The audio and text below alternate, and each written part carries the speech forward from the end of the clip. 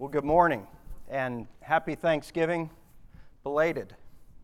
I hope you all had a wonderful time giving thanks. We sure did. This morning we're going to start, as we usually do, by praying through a psalm. And this morning I've chosen Psalm 72, which is on page 810 in your hymnal. And the handouts are coming around. If you haven't gotten one, just raise your hand and somebody will get you one. Mike, you want to? There's a few down front here that... Psalm 72 is actually a psalm written by Solomon, Psalm of Solomon, and it's a beautiful psalm. Obviously, you'll see the Christological implications of it. But what I want you to focus on as we read it this morning is its references to the poor. We're going to be covering this morning the 8th commandment, thou shalt not steal, and we're going to look briefly, certainly won't give the subject all that it's due, but we'll look briefly at the subject of wealth and poverty.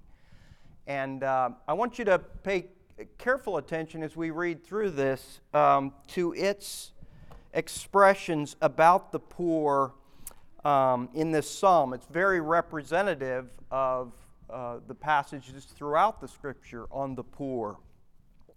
So let's read it together. I'll read the unbolded and you all will read the bolded. Psalm 72 of Solomon. Endow the king with your justice, O God, the royal son with your righteousness.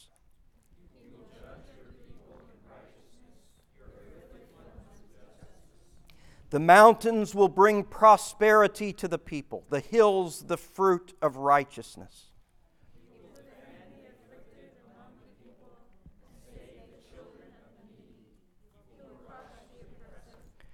He will endure as long as the sun, as long as the moon, through all generations.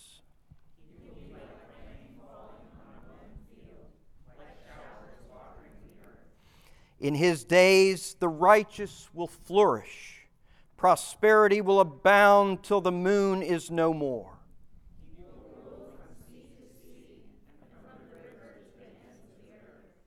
The desert tribes will bow before him, and his enemies will lick the dust.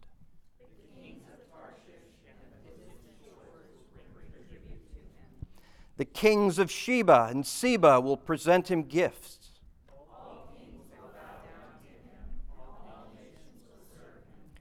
For he will deliver the needy who cry out, the afflicted who have no one to help.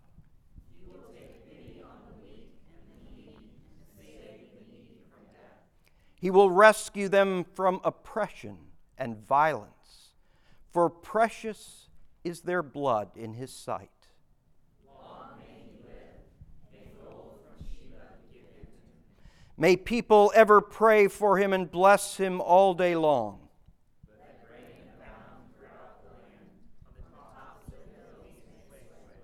Let its fruit flourish like Lebanon. Let it thrive like the grass of the field. May his name endure forever. May it continue as long as the sun. All nations will be blessed through him, and they will call him blessed. Praise be to the Lord God, the God of Israel, who alone does marvelous deeds. Praise be to his glorious name forever. May the whole earth be filled with his glory. Amen and amen. A beautiful psalm, one of my favorites in the Psalter. But I hope you saw and considered the statements about the poor, and especially in terms of the justice for the poor, even from the perspective of the king. In this case, of course, Solomon, and ultimately, of course, the reference to our Lord Jesus Christ. We'll have more to say about that later on this morning. This morning, we're going to be looking at the 8th commandment, a very short commandment, though we have two very long questions and answers in the catechism. We're going to look at the text of the Eighth Commandment first, just the simple statement of the commandments. We'll look at the larger catechism questions and answers. I want to look at two underlying implicit assumptions of the Eighth Commandment, or two presuppositions, if you will, of the Eighth Commandment. And then I want to look at three areas that are related to the Eighth Commandment, to stealing, if you will, or to both the positive and negative sides of stealing: tithing, taxation, and wealth and poverty. If you can kind of tell by the subjects here, this may get a little political. Well, I'll apologize ahead of time for that, but that's okay. The Scripture has much to say about government's role and about our obedience even, and our honoring of those in authority over us. So we'll look at that. Let me start, before we jump into looking at the commandment, with a word of prayer. Pray with me, please. Father in heaven, we do thank you for your word. And I pray now, as we look at it together, as we study it, that you would teach us by it. And that you would not only teach us by it, but that you would, by your Spirit, grant us grace to be obedient to it. We ask this in Jesus' name, he who is King of kings and Lord of lords. Amen. Okay, the Eighth Commandment, Exodus chapter 20, verse 15. Very simply, you shall not steal. Or in the old, thou shalt not steal. And in Deuteronomy 5, exactly the same, other than the first word, and you shall not steal. Not much to it, right? That's all I had to say. It's a very simple commandment. But if you really look at it, if you really consider it, who would you steal from? What do we typically think of when we look at the Ten Commandments? The first four are what? Our relationship to whom? To God. The last six are typically thought of as our relationship to our neighbor, right? And while that's true, it's very true, I hope you're going to see today that only thinking of the commands from that perspective can be very narrowing, very limited. The last six commands aren't just commands related to our neighbor. They certainly are those. And certainly the summary of the law, as Christ taught it, was love the Lord your God with all your heart. Love your neighbor as yourself. But as we're going to see today, our neighbor is not the only one from whom we steal. Notice what John Frame says about this commandment. I think I have this in your handout. If theft includes robbing God of his due, then we can understand how, in a sense, all sin is theft. So the Eighth Commandment is a broad mandate upholding God's whole law. You see that? I mean, if you actually think about it, all sin is, in a sense, theft of what is rightfully owed to your Creator, who, after all, owns all things, right? He is the owner of all things. And what are we? We are stewards of what he has entrusted to us. And so from that perspective, I would say we need to consider this command today. We'll have more to say about that later, especially on the subject of wealth and poverty. But let's now look at the questions and answers to the larger catechism in the Eighth Commandment. And notice how comprehensive these questions are. Maybe I shouldn't say comprehensive. Maybe I should say how detailed and long these answers are. Okay, there's a lot here. I mean, one command, thou shalt not steal, how does it involve all this? It's very interesting. What are the duties required of the Eighth Commandment? The answer is the duties required in the Eighth Commandment are truth, faithfulness, and justice in contracts and commerce between man and man. And by the way, for those of you that aren't that familiar with the Westminster Standards and especially the catechisms, one of the ways that'll really help you as you read through the catechism questions is look for the semicolons, okay? Keep an eye out for semicolons because that's actually the separation between major thoughts. Okay, there's a lot of commas in there. This looks like, one of a Pauline sentence that goes on for paragraph after paragraph. But it's if you look for the semicolons, you can really kind of break it up into the thoughts. So the duties required are truth, faithfulness, and justice in contracts and commerce between man and man. Rendering to everyone his due. Restitution of goods unlawfully detained from the right owners thereof. Giving and lending freely according to our abilities and the necessities of others. Moderation of our judgments, wills, and affections concerning worldly goods. A provident care and study to get, keep, use, and dispose these things which are necessary and convenient for the sustainment of our nature and suitable to our condition. A lawful calling. And here we're calling is work. A lawful calling and diligence in it. Frugality. Avoiding unnecessary lawsuits and suretyship or other like engagements. Of course, suretyship, we don't use that word a lot today, but it's becoming legally liable for the debts of others or for their failure. And the Scripture has a lot to say about guarding, especially in Proverbs, about guarding yourself for becoming legally liable for others. And an endeavor by all just and lawful means to procure, preserve, and further the wealth and outward estate of others as well as our own. Okay, we often pay a lot of attention to our own wealth and making sure it's furthered. But do we consider it for others as well? This is the positive side of the commandment. This is one of the things I really like about the Westminster Divines is they not only looked at the commandments negatively in terms of what is forbidden, but they also made a careful study of its positive requirements. Here are the negative requirements. What are the sins forbidden in the 8th commandment? Question 142.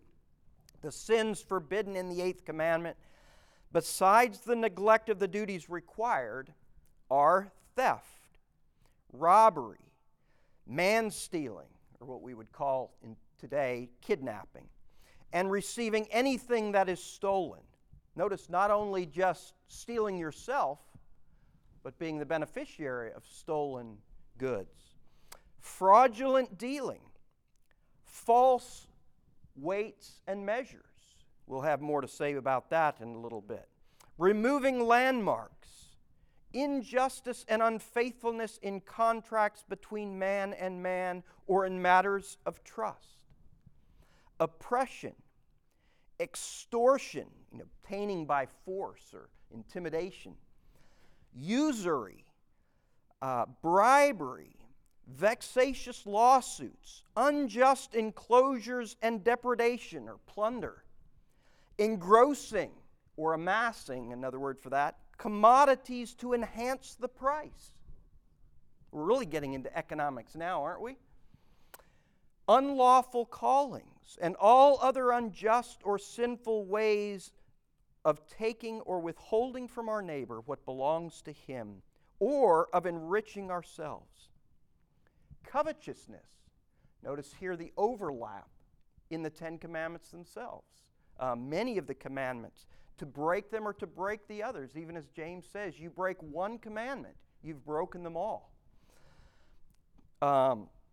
Inordinate prizing and affecting worldly goods.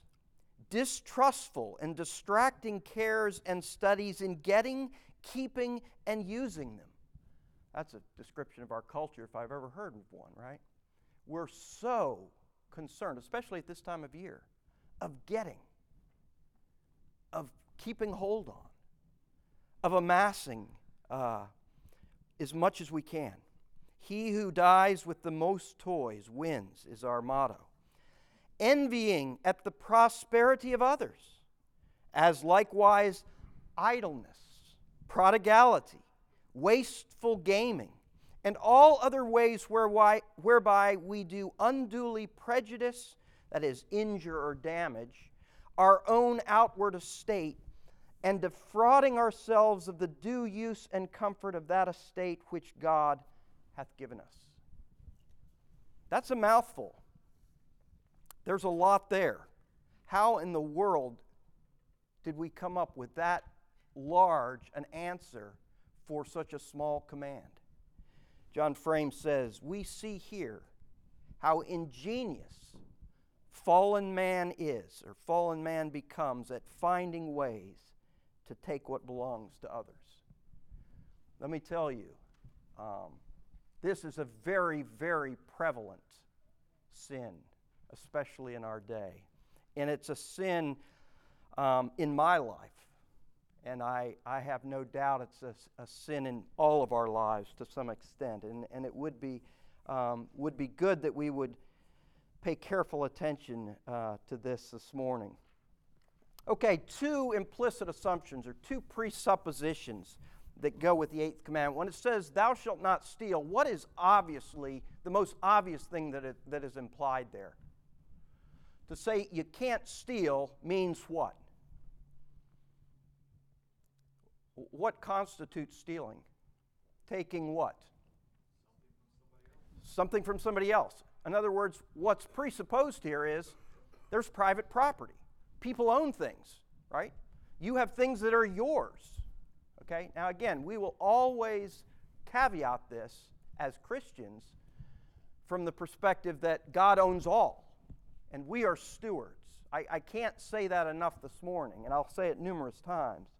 But that being said, the Scriptures do teach private ownership. I'll give you one example. It's a very interesting parable that our Lord taught. It's often, many times, people read it and scratch their heads and, wow, is this really justice? Comes from Matthew 20. If you have your Bibles, you're free to turn there or just listen. Christ said this, "For the kingdom of heaven is like a master of a house who went out early in the morning to hire laborers for his vineyard. After agreeing with the laborers for a denarius a day," and by the way, a denarius was what? How much was it worth? A day's wage. It was a day's wage for a common laborer. Okay? So he agreed with a day's wage for a day of work. He sent him into his vineyard. And going about the third hour, he saw others standing idle in the marketplace.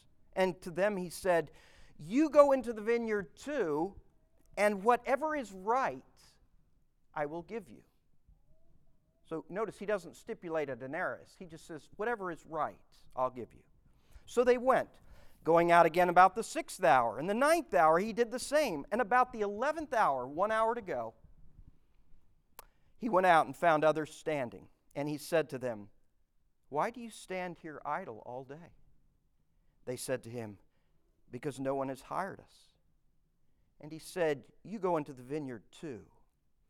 And when evening came, the owner of the vineyard said to his foreman, "Call the laborers and pay them their wages, beginning with the last up to the first." And when those hired about the 11th hour came in, each of them received a 12th of a denarius, right? No, each of them received a denarius. And of course, what do the ones that had worked longer think at this point? When those hired first came, they thought they would receive more. The guy that works 1 hour gets a denarius. I work 12 hours. It's adding up, right? But each of them also received a denarius. And on receiving it, they grumbled at the master of the house, saying, "These last worked only 1 hour, and you have made them equal to us who have borne the burden of the day and the scorching heat." What are they saying here? It's not fair. This is not what? Just. Right? And at this point, does Christ say, yes, this is injustice? They are right. But he replied to one of them, "Friend, I am doing you no wrong. Did you not agree with me for a denarius?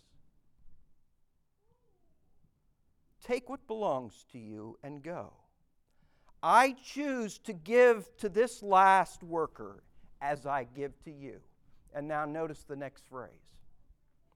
Am I not allowed to do what I choose with what belongs to me? You really couldn't get a more blatant statement on private property than that, could you? But what's the point of his parable, right? Or do you begrudge my generosity?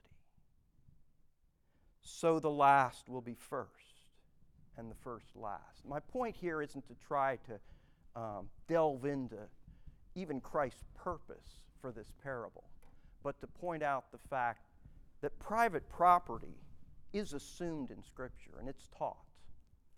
And yet, at the same time, generosity is never wrong, right? It's never wrong to be merciful and just with what is yours, right? We'll have more to say that in comparison with whether it's right for government to do that in a little bit. But certainly Scripture would have us be clear on the fact that God has entrusted us with property. And we have a right to do with that property as we see fit, recognizing that God is the giver and that generosity and mercy are certainly what's put forth as good in Scripture. The second implicit assumption or presupposition is simply a work ethic. Look at Ephesians chapter 4, verse 28. I think I've included this in your handout as well. Let the thief no longer steal. This is the Apostle Paul speaking to the Ephesian church. Let the thief no longer steal, but rather what? Let him labor, doing honest work with his own hands, so that he may have something to share with anyone in need. And John Frame, commenting on this verse, says, work is the antithesis of theft. Labor replaces theft as a means of sustenance. And more than that, it turns the thief into a benefactor. What a beautiful description of work, our work. It not only allows us to sustain ourselves so that we don't have to steal, but it also allows us to be generous, to be able to give. Do we look at our wealth that way? It is an underlying assumption of the eighth commandment, an underlying presupposition that that work is good. Even as the fourth commandment, when we looked at that, not only did God give us a day of rest, He gave us 6 days to labor. So this commandment assumes that we are working, that we are making a living. Okay, let's look at a couple of applications of this. I'm going to look at these very quickly. We don't have time to delve deeply into them. But let's just first talk about tithing. I'm only going to say a few things. I'm not even going to try to give a biblical basis for tithing in this day. There's a lot of discussion about whether tithing ought to be in the new covenant something we do. Is it mandated, etc. My point isn't to look at it in a detailed exposition of the Scripture's teaching on tithing, but I want to just put it before you in light of the eighth commandment. Thou shalt not steal. Consider what the Scripture says about tithing. Malachi chapter 3. Will man rob God? Yet you are robbing me. But you say, how have we robbed you? In your tithes and contributions. You are cursed with a curse, for you are robbing me, the whole nation of you. Bring the full tithe into the storehouse. And remember what tithing was in the Old Covenant. It wasn't like we consider giving money or putting money in an offering plate, right? Tithe was actually a tenth. Tithe actually means tenth of the produce. In an agrarian society, they would actually bring the first fruits, a tenth, to the temple area, if you will, and they would be stored in a storehouse to be distributed. Bring the full tithe into the storehouse, that there may be food in my house, and thereby put me to the test, says the Lord of hosts, if I will not open the windows of heaven for you and pour down for you a blessing until there is no more need. What a beautiful, beautiful test that is. Often we're told in Scripture, do not put God to the test, right? Here, put him to the test. See if he will not be faithful to bless you richly if you refrain from robbing him. And certainly in the old covenant, bring your tithes and contributions. But here are the Scripture in the new covenant. Paul's words to the Corinthian church: whoever sows sparingly will also reap sparingly, and whoever sows bountifully will also reap bountifully. That actually almost seems like it doesn't even need to be said, right? Of course, the more seed I put out there, the more growth I should expect, should I not? But we often don't think of that when it comes to our own resources or our money, do we? Each one must give as he has decided in his heart, not reluctantly or under compulsion, for God loves a cheerful giver. All I really want to say here about tithing, about giving to the Lord, about being merciful to others, is put God to the test. See if he will bless you beyond your imagination.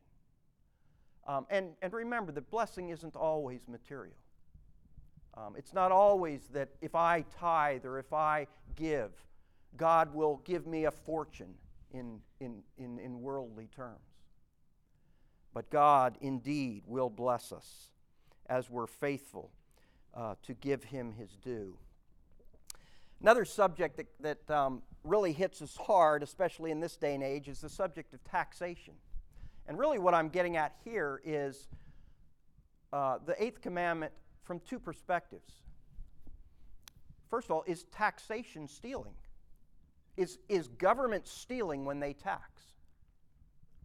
And second, before you answer that, yes. See a lot of head nodding. No, I'm just kidding.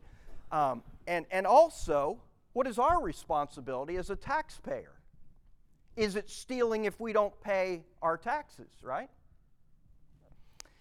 Let me just start off by setting the record straight with respect to Scripture on how we ought to think about taxation.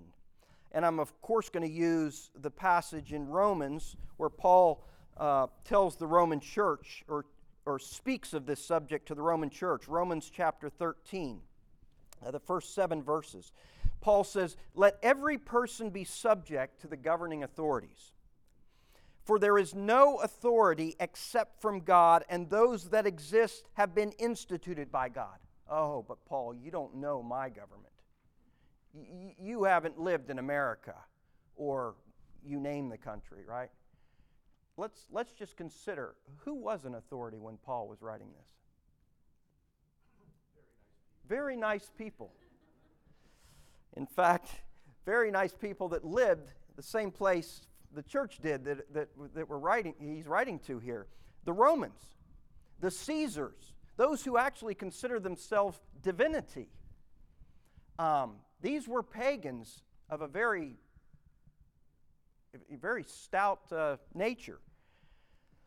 Therefore, whoever resists authorities resists what God has appointed, and those who resist will incur judgment.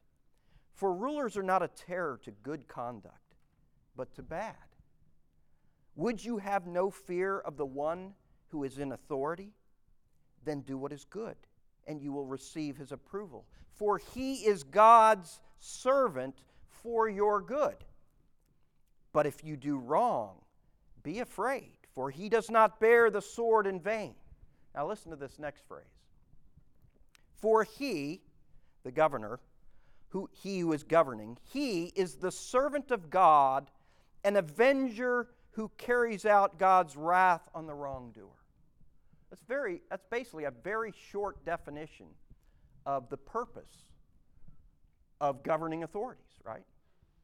To carry out God's wrath on the wrongdoer. It's a very simple statement of what government's purpose is from a biblical perspective. Therefore, one must be in subjection not only to avoid God's wrath, but also for the sake of conscience. For because of this, you also pay taxes. For the authorities are ministers of God. How many times do we think of government as ministers of God? Ministers of God attending to this very thing, pay to all what is owed to them.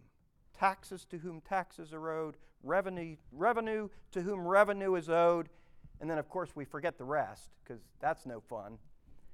Respect to whom respect is owed. Did you ever think of when we don't give respect to those in authority over us? We're stealing from them. Honor to whom honor is owed. But why should I honor the one in power right now? It's not my political party. Is that what God would have us to do? We could learn quite a bit from this passage with respect to stealing, not only monetarily, but honor, respect. It's something that all Christians ought to take to heart, even especially as you talk about political rulers in your day and age. This next quote here I have is from Abraham Kuyper. As I mentioned before, Kuyper was a statesman at the end of the 19th century, the beginning of the 20th century in the Netherlands. He was very reformed, and he actually was prime minister of the Netherlands from 1901 to 1905. Here, listen to what he says about taxation from the government's perspective. And this quote actually follows his quoting of what I've just read, Romans chapter 13. He says, thus reads the word of the apostle of Jesus Christ, that is the apostle Paul, a word that still today sanctions and hallows the government's right to administer finances. A government does what it does not because you ask it to, not because it wants to, but because God so ordained it. Its duty, that is attending to this very thing, as Paul said, is to defend the good and punish the evildoers, a task that incurs great costs. That is no insignificant cost, to defend the good and punish evildoers rightly. Thus, taxes are a nation's sacred offering, rendering to God in order that God should rule the nation by means of the authority He has ordained. We don't often think of taxation in those words, do we? And yet, that actually is a biblical perspective on taxation. But, you'll say, my government taxes way more than they should. In fact, they do a lot more than defending the good and punishing evildoers, right? John Frame comments on this. He says, I personally believe that the U.S. government has far overstepped the limits originally established in the Constitution. I certainly would agree with John Frame on this. Thus, it has become far more expensive. Our taxes have become far more expensive than it should be. I also believe that lower taxes on the whole benefit the economy, while higher taxes discourage economic growth. That's, probably a given economically. since government should be under law, the Bible supports efforts to bring the scope of government back to its constitutional limits, or alternatively, efforts to amend the Constitution to make it justify current practice. But, and hear this, the Bible does not quantify in general how much income government may require of its citizens. It doesn't have anything to say about how much, does it? It says what government is for. It gives the purposes of government throughout the Scriptures. And it says that God has ordained government. But it doesn't specify how much they may tax and how much they can't. And therefore, again, our taxes, from our perspective, are something that we need to render, because there is a God-given authority that needs those taxes to carry out their God-given task. Now, again, we don't have time to go into how far our government has gone beyond its Constitution, and therefore the taxation is onerous on people. But one thing I want to do this morning is just touch on probably the most heinous tax that is placed on our society today. Probably the cruelest of all taxes, as I put it in the handout. And probably one of the most surreptitious or clandestine forms of theft known to man. And what I'm talking about here is inflation. We've gone to great lengths in our country to rid ourselves of all standards. We've thrown the law of God out. We've thrown it out of our schools. Even in the economic realm, we've thrown out standards with respect to our monetary system, right? The gold standard is too archaic for us. We're much wiser than that now. And so we've found out how to print money and use money as we need it for everything we desire. Martin Luther writes back in his day, this is back in the 16th century, thievery is the most common craft and the largest guild on earth. And of course, a guild was an association of craftsmen. But far from being picklocks and sneak thieves who pilfer the cash box, they sit in their chairs and are known as great lords and honorable, upstanding citizens, while they rob and steal under the cloak of legality. You see, the greatest examples of theft in our day are not the guys that break into your house, are not even the guys that would steal online or take your credit card number, even though those things are certainly abhorrent and against God's law. The worst thieves, even as in Luther's day, are those who do it under the cloak of legality. Listen to what the Scripture says about this subject.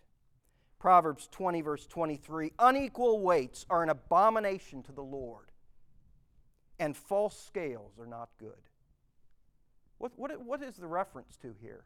How did we measure things in the olden days, right? You think of a scale, right? You think of a scale on one side, you put your goods, whatever you're wanting to measure. On the other side, what goes there? A standard weight, right? A hin or an ephah, as the Scriptures call out. Those were standard weights, right? And so what was the most common sin from the get-go from sinners? What would they think they could do with this great scale? If I call this a hin or an ephah, but I, scrape a little bit off such that it's a little lighter, I can change what I'm actually selling, right? I can sell less than a pound even though it says I have a pound over here.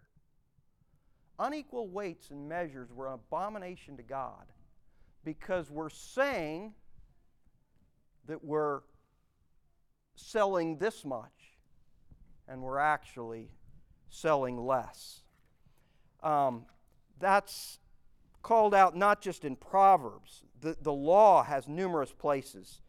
Leviticus, you shall do no wrong in judgment, in measures of length or weight or quantity. You shall have just balances, just weights, a just ephah, and a just hin. I am the Lord your God who brought you out of the land of Egypt. Deuteronomy, you shall not have in your bags two kinds of weights, a large and a small. You shall not have in your house two kinds of measures, a large and a small.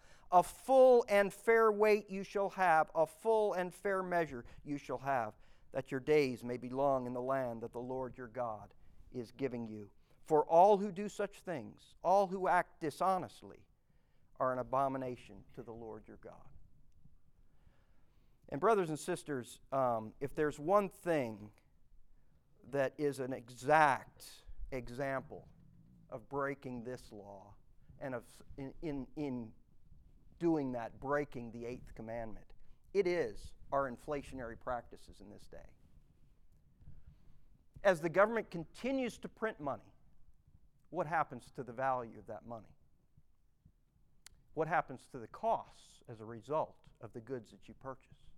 But more than that, that's simple economics that most people understand. Here's the real question.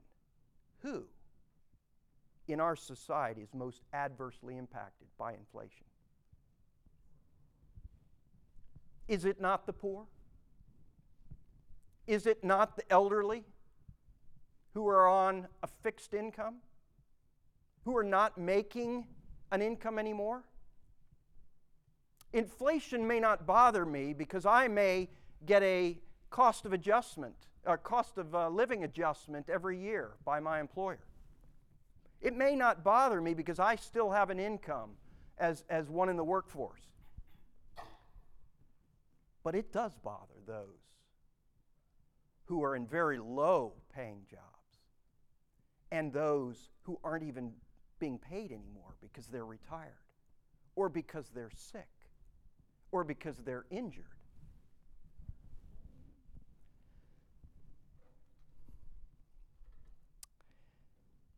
Consider this.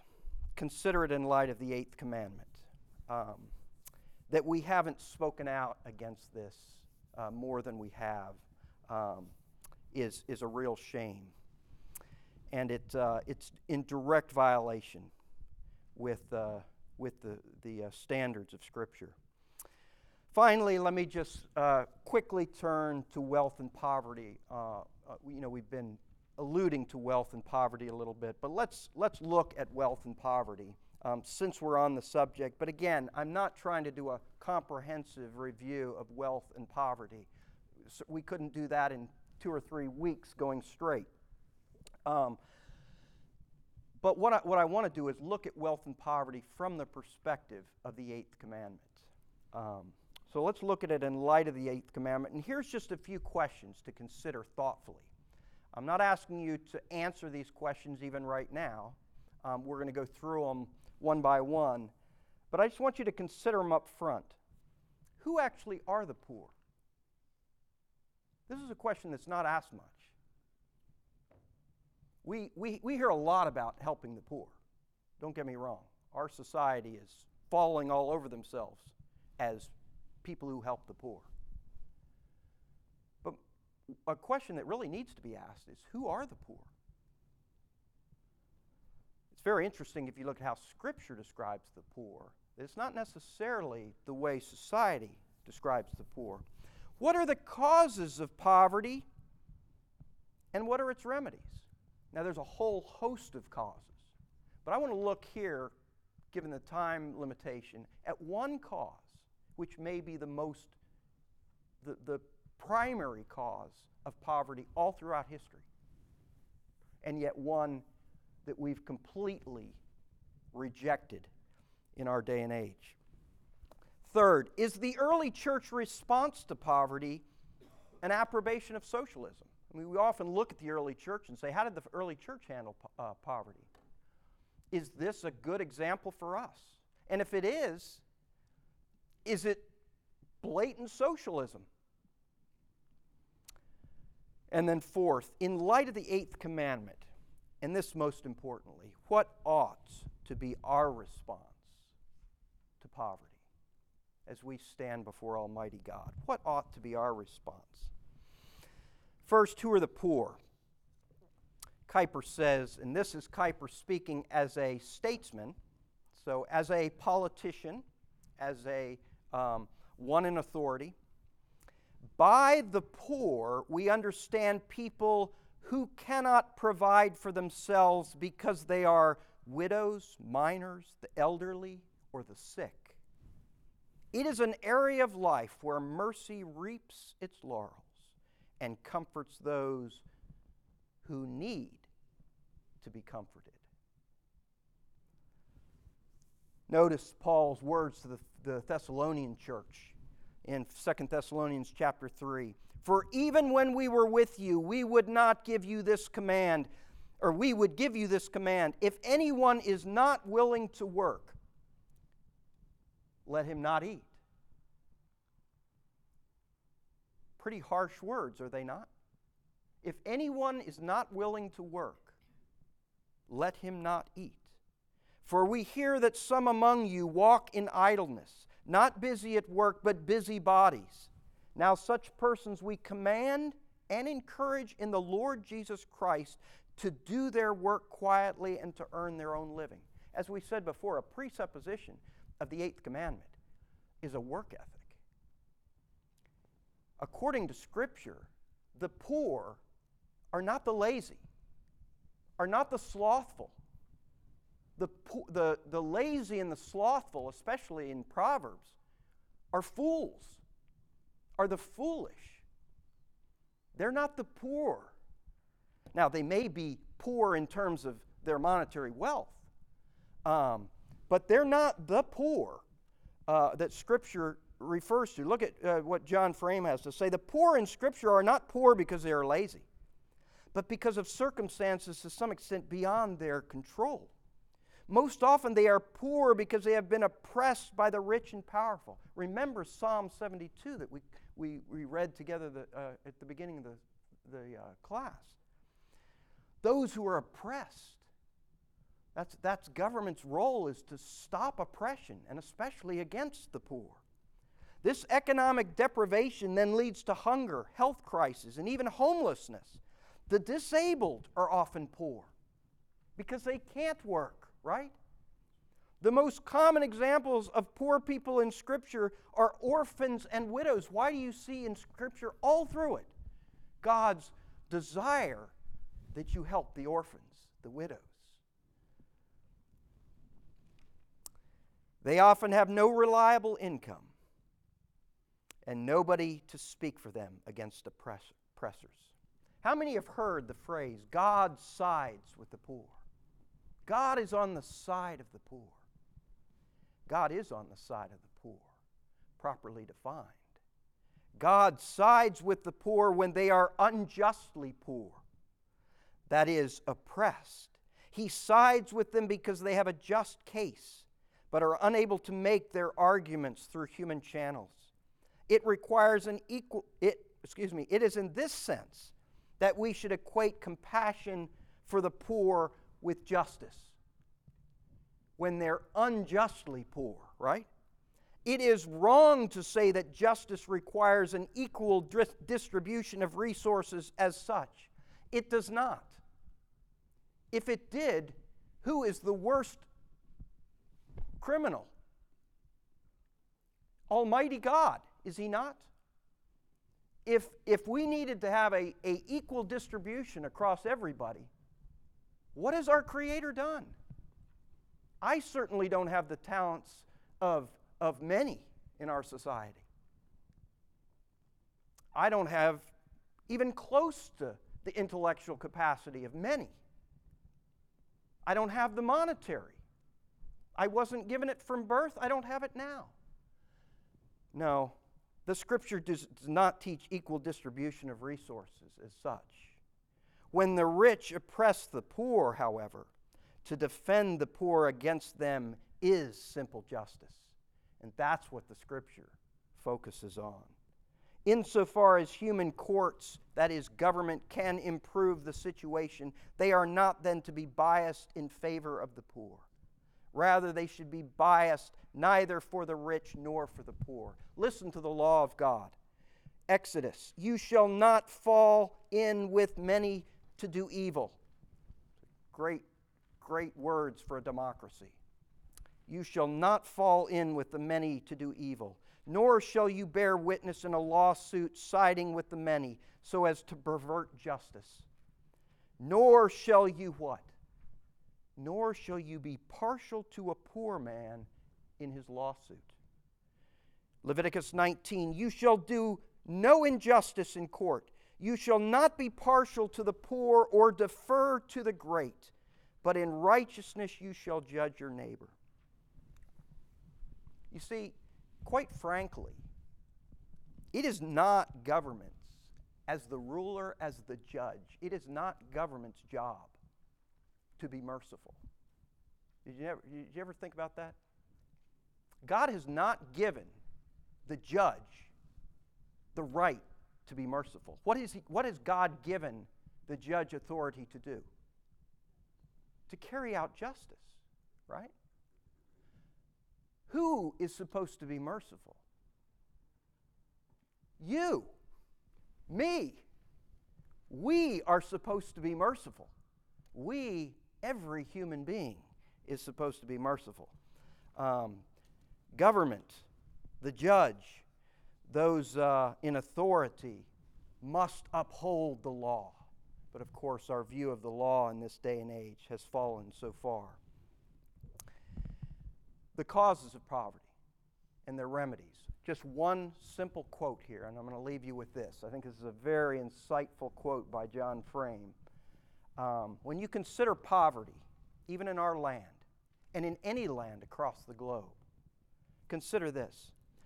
The family was, in biblical times, and today remains, the first and most solid defense against poverty.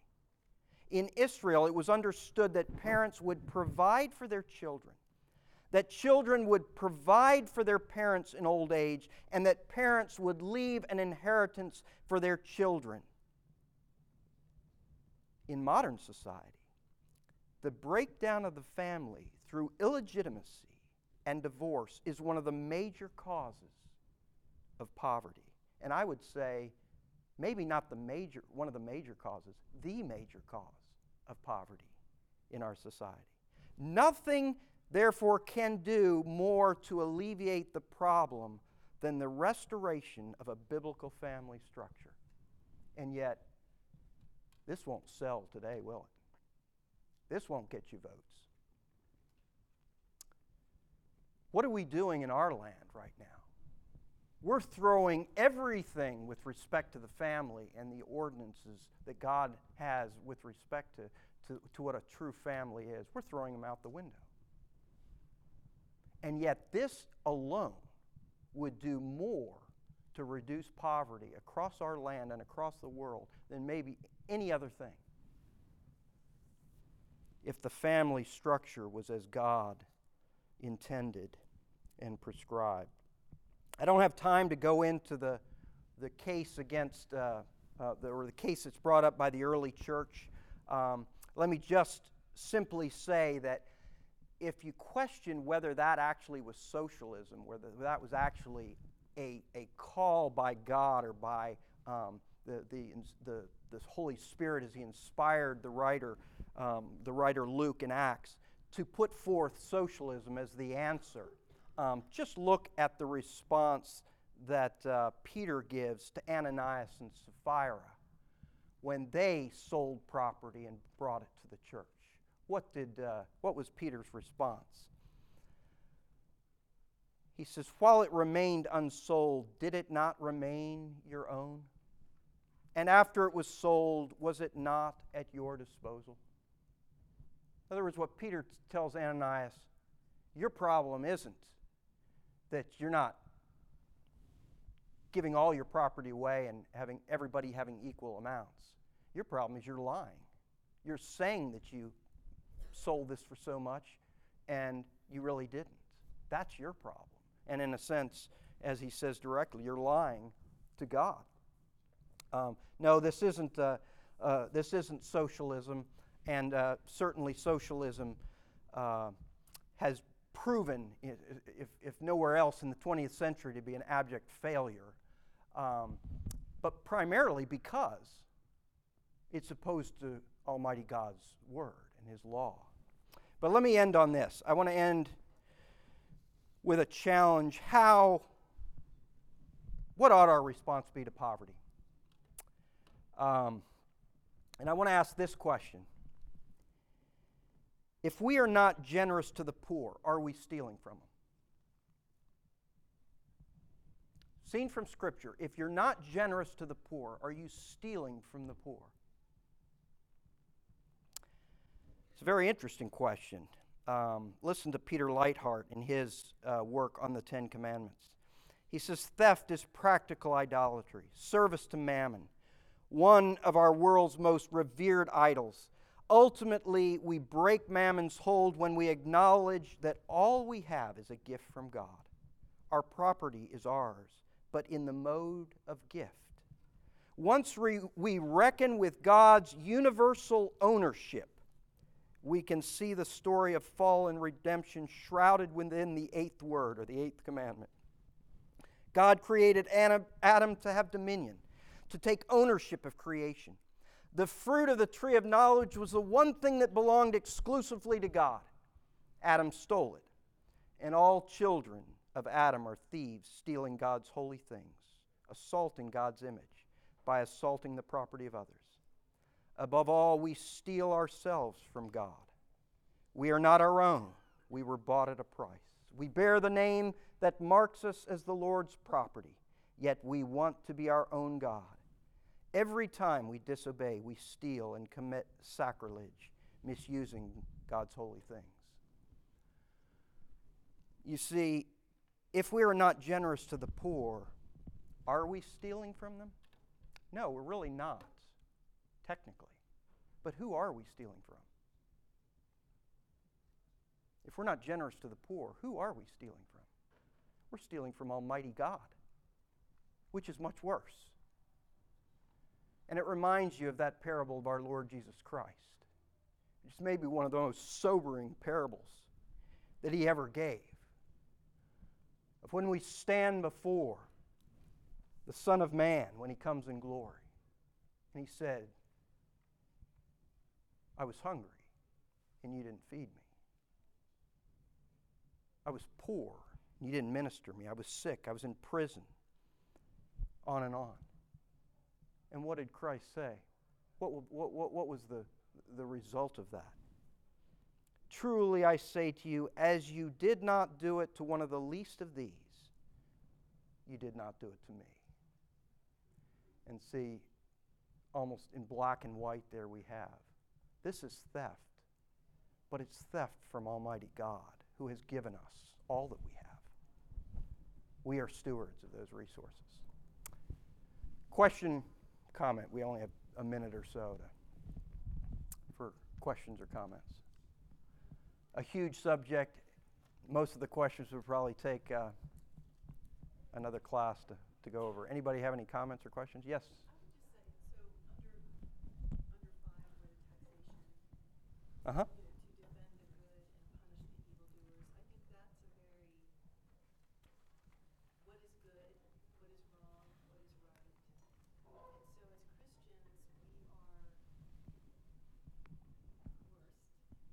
And so as Christians, we are coerced to give of our resources to the government, to defend things that are not good. Yeah. And I think that's this tension, but it's very challenging because it's not good, and yet our resources are going to defend what is wrong. Yeah. What is Yeah. evil, what is not good. Yeah, that's a huge rub. And what does it call for? You know, it's as evil as our government is and the things that they get away with, Rome was just as bad, if not more disgusting. Yeah. Than what they did. I'm sure it was. And all generations, it was you would have examples of this. But no, it is very hard. There is tension there. We are called to submit, but that doesn't mean, especially in our land where we do have freedoms, that we ought not to speak out. We need statesmen and stateswomen. You know, we don't need politicians. We need those that actually really rule based on principle. And by principle, I mean the Word of God, based on His law and His... Well, we have to close. Why don't you stand with me, and I'll close in prayer. Father in heaven, who is sufficient for these things? Truly, we are not, and only by your grace will we use your resources to be both merciful and just. And I pray that you would give us new eyes to see the eighth commandment, that we would be men and women who honor you in the way that we use our resources. We ask in Jesus' name, amen.